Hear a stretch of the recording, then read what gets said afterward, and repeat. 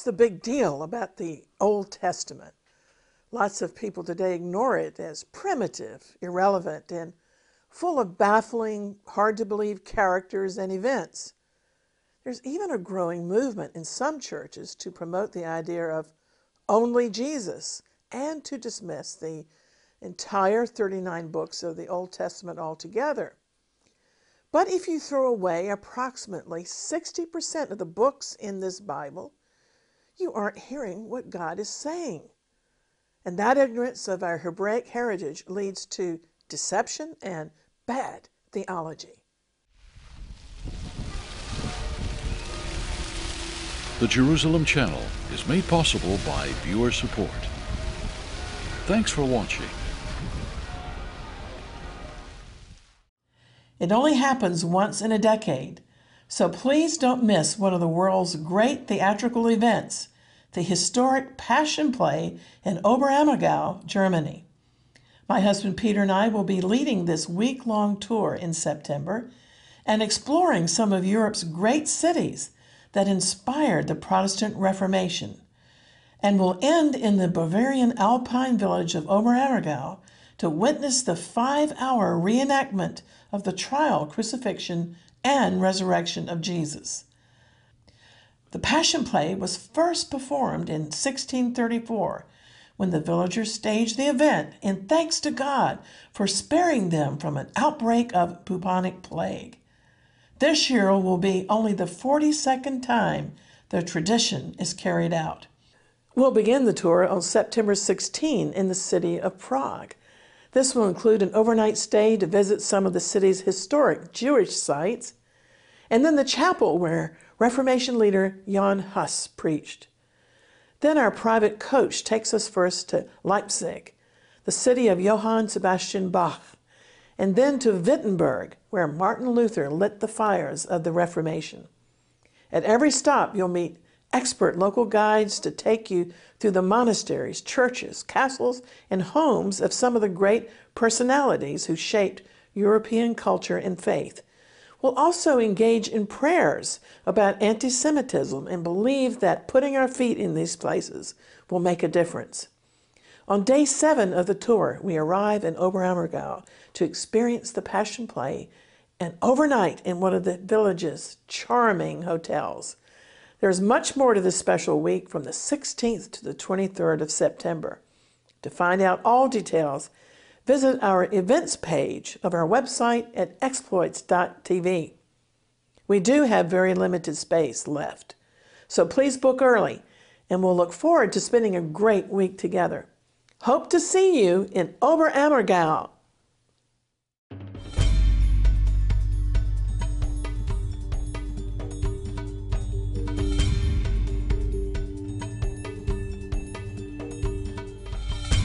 Shalom, I'm Christine Darg.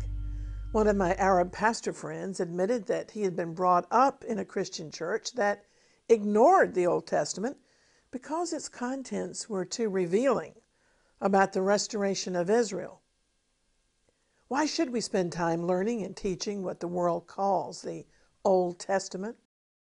Actually, to be accurate, I prefer to call the two main sections of the Bible, first of all, the Hebrew Bible, or the Hebrew Scriptures, because the title Old Testament implies something that's no longer relevant, whereas the Hebrew Scriptures are the foundation of all Bible truths.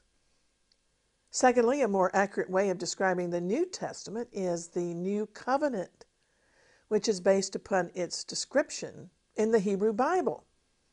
In fact, in the book of Jeremiah, we learn that God made the new covenant with Israel.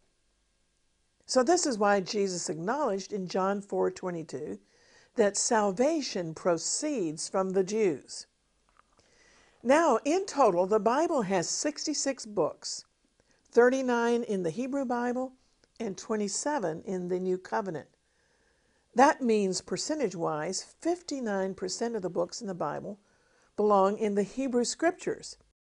However, that math is not entirely accurate because a number of books in the Hebrew Bible are very long. In fact, the 9 longest books in the Bible are found in the Hebrew Scriptures. Of the 7 shortest books in the Bible, 6 are contained in the New Covenant. For example, somebody commented on Google that he randomly took a Bible off the shelf, a standard authorized version, and the Hebrew scriptures in that particular volume totaled 676 pages, while the New Testament, the New Covenant, totaled only 210 pages, making a total of 886 pages altogether, which meant that the New Covenant comprises approximately 23.7% pages of the whole, or roughly 1/4 of the Bible. Therefore, it's probably more accurate to say that about 75% of the Bible's pages are the Hebrew Bible. So don't you think we need to understand the first 3/4 of the Bible if we hope to follow where the New Covenant picks up and carries on with the story of redemption? It's often been said that the New Testament is in the Old Testament concealed, and the Old Testament is in the New Testament revealed. So as Christians, we really can't be without knowledge of both testaments. This week I began to do some research, and it just solidified in my mind all over again that if the Hebrew Bible makes up 3/4 of the entire pages of the Bible, that amounts to space that certainly matters to God. We should study all of God's Word and appreciate all of the canon of Scripture. This week I began to do some research, and it just solidified in my mind all over again that if the Hebrew Bible makes up 3/4 of the entire pages of the Bible, that amount of space certainly matters to God.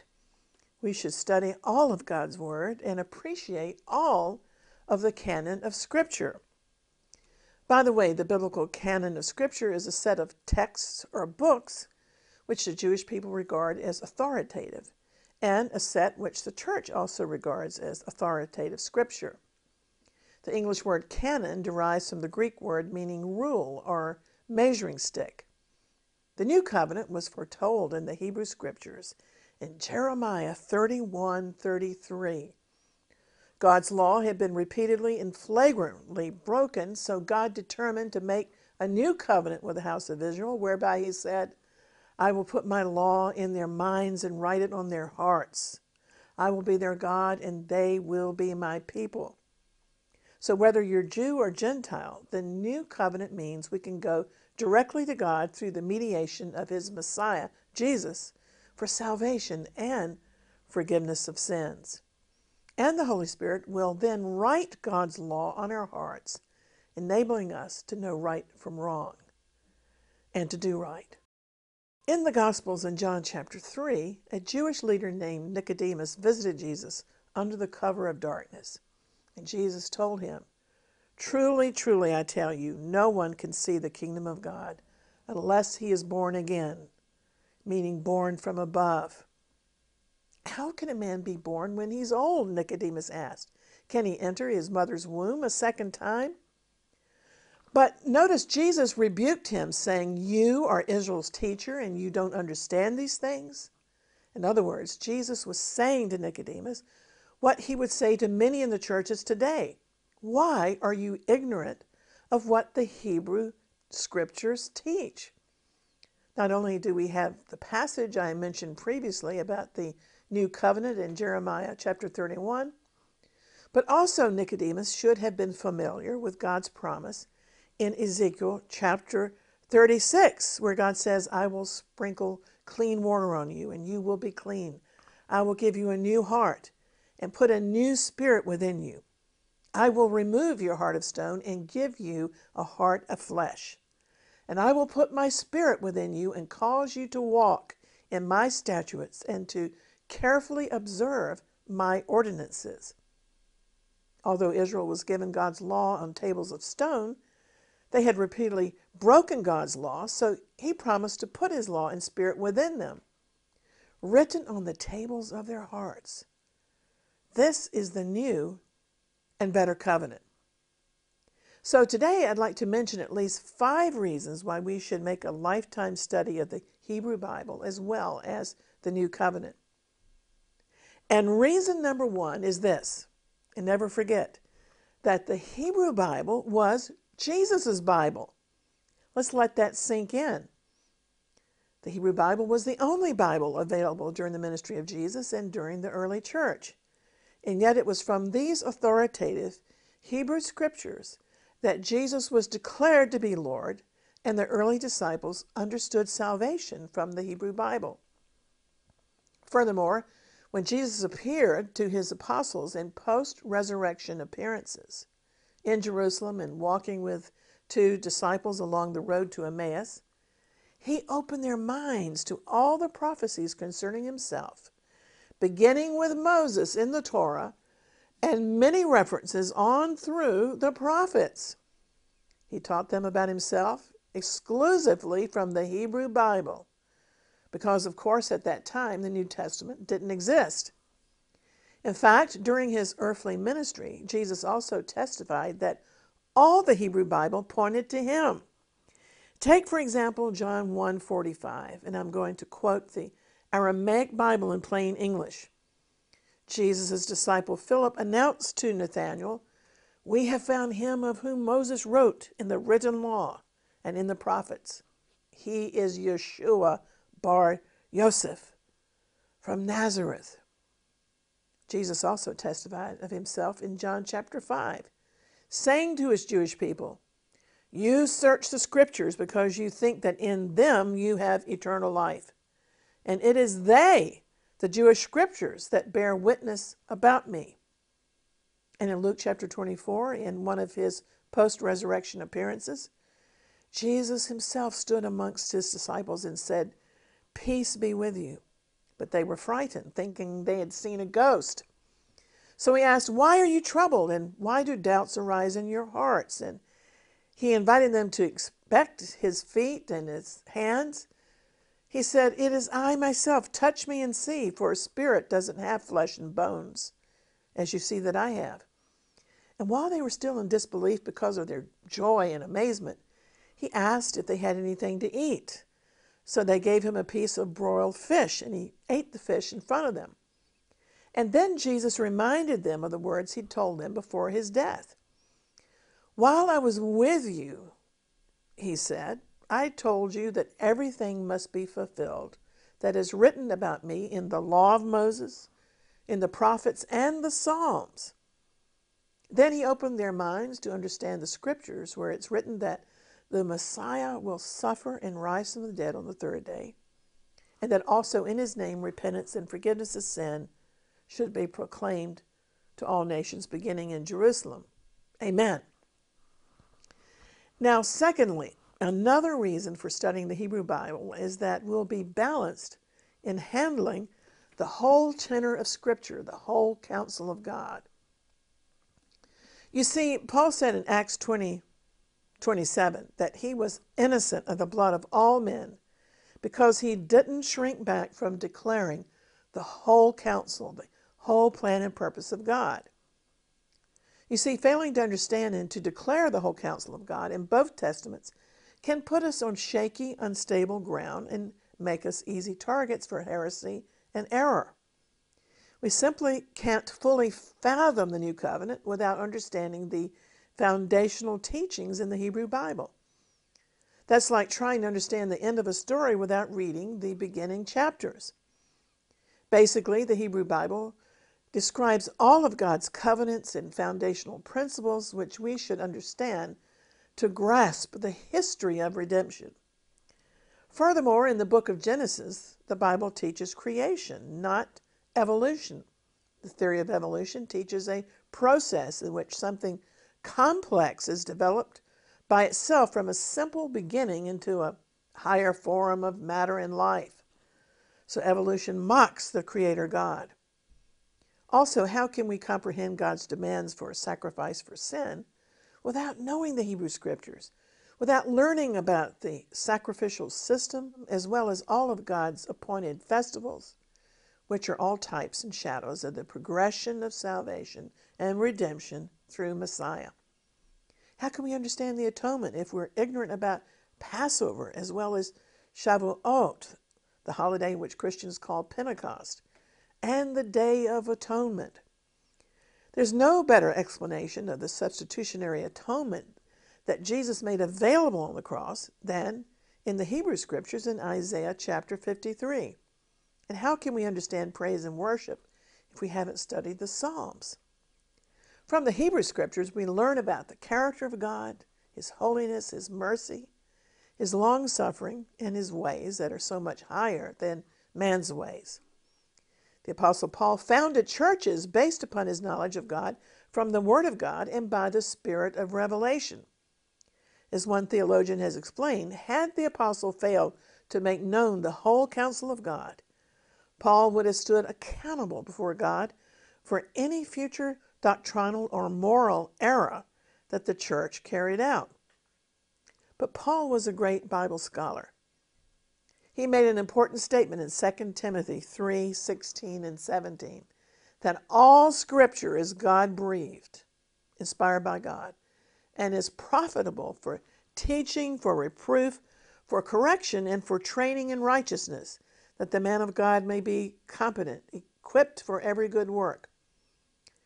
This is a very important verse, that all Scripture, not just the New Covenant, but all Scripture, including the Hebrew Bible, is God-inspired. After all, when Paul made that statement, the canon of the New Testament didn't yet exist. Of course, Paul was referring to the Hebrew Bible as the Holy Scriptures that were able to make his protege Timothy wise unto salvation. It's possible for a person to receive revelation about Jesus the Messiah simply by reading all the prophecies about him in the Hebrew Scriptures. Of course, it's a marvelous bonus to be able to read the good news in the Gospels, but a person nevertheless can be saved just from reading the Hebrew Bible. It's such a rich study to look into the lives of great men of God in the Hebrew Bible, such as Moses, Joseph, the son of Jacob, and King David, all of whom were types of the Messiah in various ways.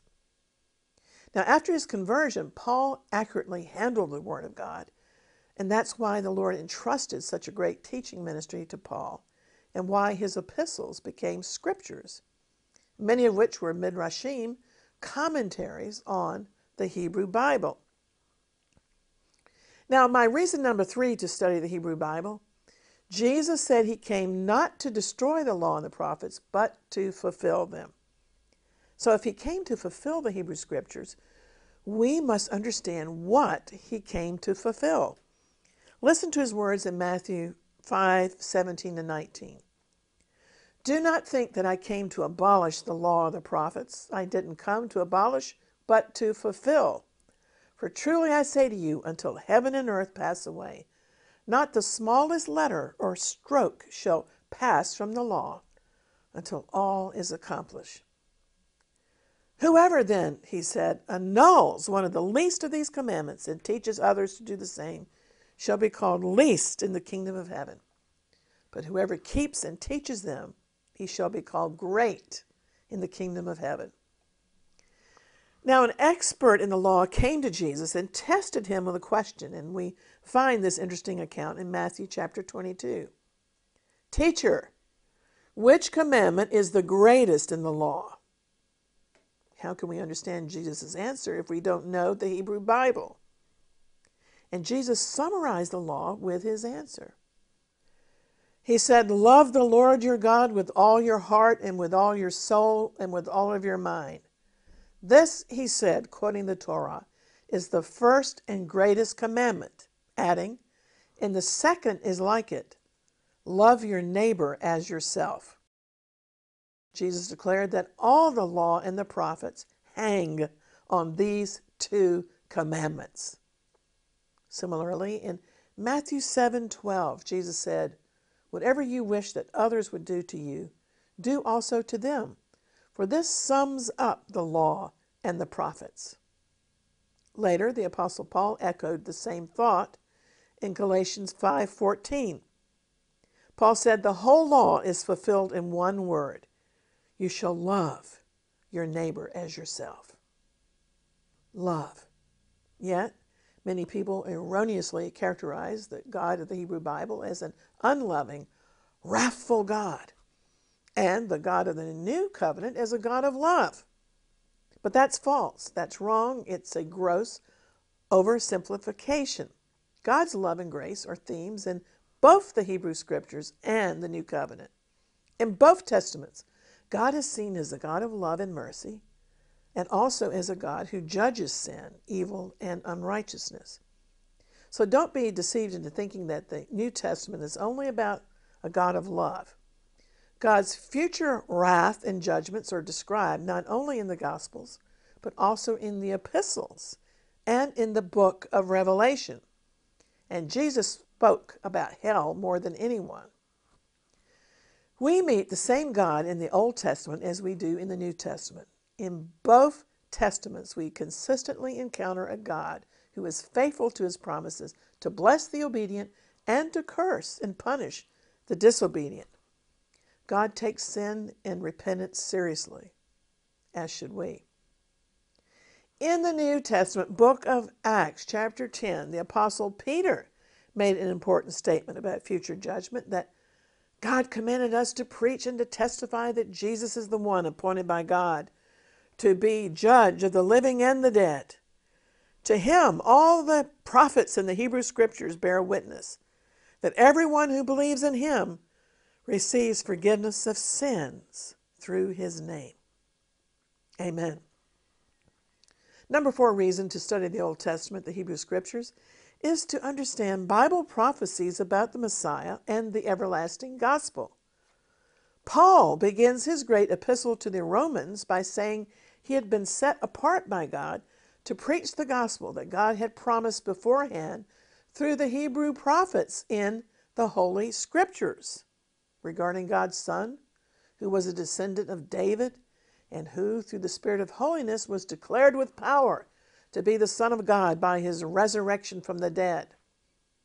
If we don't know these facts in the Hebrew Scriptures, such as the fact that Jesus was descended from King David and will inherit his throne, the New Covenant doesn't make as much sense to us.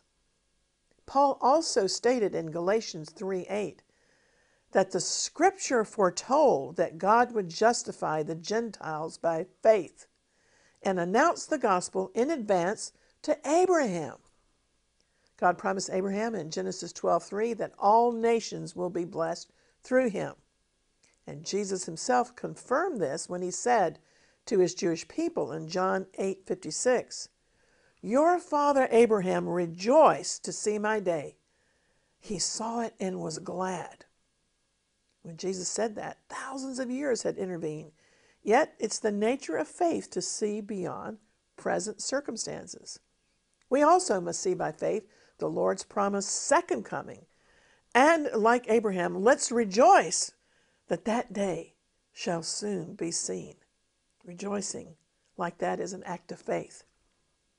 So when we study the Hebrew Bible, the Holy Spirit enables us to understand and take delight in every gospel fulfillment.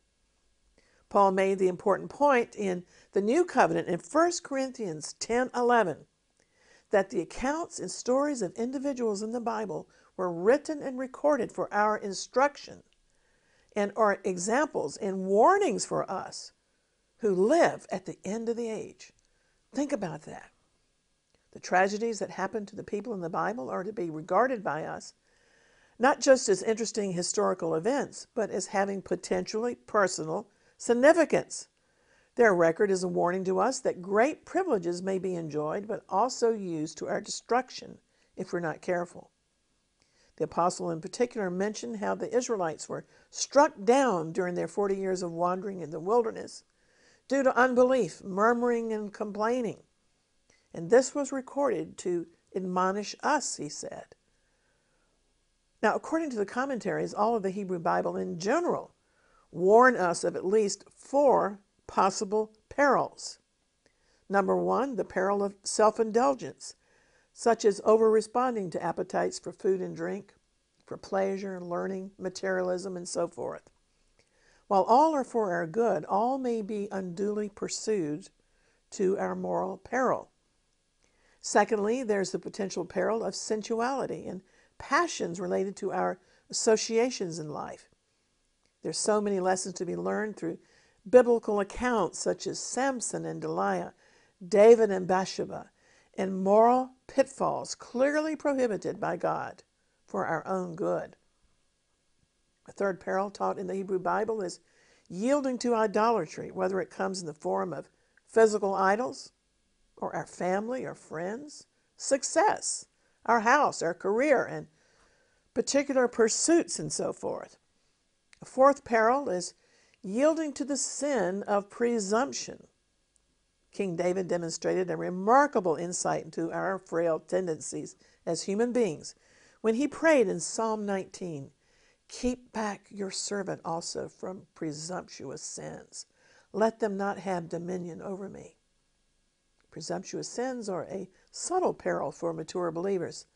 We may presume upon God's will without seeking Him, or we may even put God to the test. Well, now, I've so far mentioned 4 reasons for studying all of the Bible, including, of course, the first 39 books, known popularly as the Old Testament, but more accurately known as the Hebrew Bible. And for the sake of time, I'd like to offer one more reason, and my 5th reason to study all of the Bible, including the Hebrew Scriptures, is that studying the Hebrew Scriptures helps us to understand the second coming of Jesus and the times in which we're living now, while the nation of Israel is being miraculously restored. 1 Chronicles 12:32 is an interesting verse in the Hebrew Bible. It tells us that 200 leaders from Israel's tribe of Issachar were men who understood the signs of the times and knew the best course for Israel to take. And we need to be like them, understanding the times. We can only do that by knowing all of the Bible. When we study all of the Bible, we're protected from the error of so-called replacement theology. Replacement theology is the error that God is finished with the Jews and has replaced them with the church. It's easy to be deceived if we only study the New Testament. But in fact, the Hebrew Bible predicted the return of the Jewish people to the Holy Land in the last days, and it foretells Israel's deep repentance before the second coming of Jesus. How can we understand the last days if we have no knowledge, for example, of that great chapter 12 of Zechariah, which describes Israel's revival and reception at last of the Lord Jesus, and Zechariah 14, which describes his return to the Mount of Olives? How can we understand the last days if we have no knowledge of the prophecies and accurate messianic timeline given to us in Daniel chapter 9? We're at a great disadvantage if we're ignorant as well of Ezekiel chapters 36, 37, 38, and 39, and many passages and chapters of the book of Isaiah as well. How important it is that we read and understand the Hebrew Scriptures and the New Covenant for the 5 basic reasons I've enumerated today. I hope this study has strengthened your faith. And to help you further, we invite you to download our free Jerusalem Channel app from your app store, which has a Bible reading plan, as well as information about our videos and ebooks. There's also a 24/7 library of video teachings at our website, exploits.tv, where you can learn details about our upcoming prayer conferences in Jerusalem or our Bible prophecy conferences elsewhere.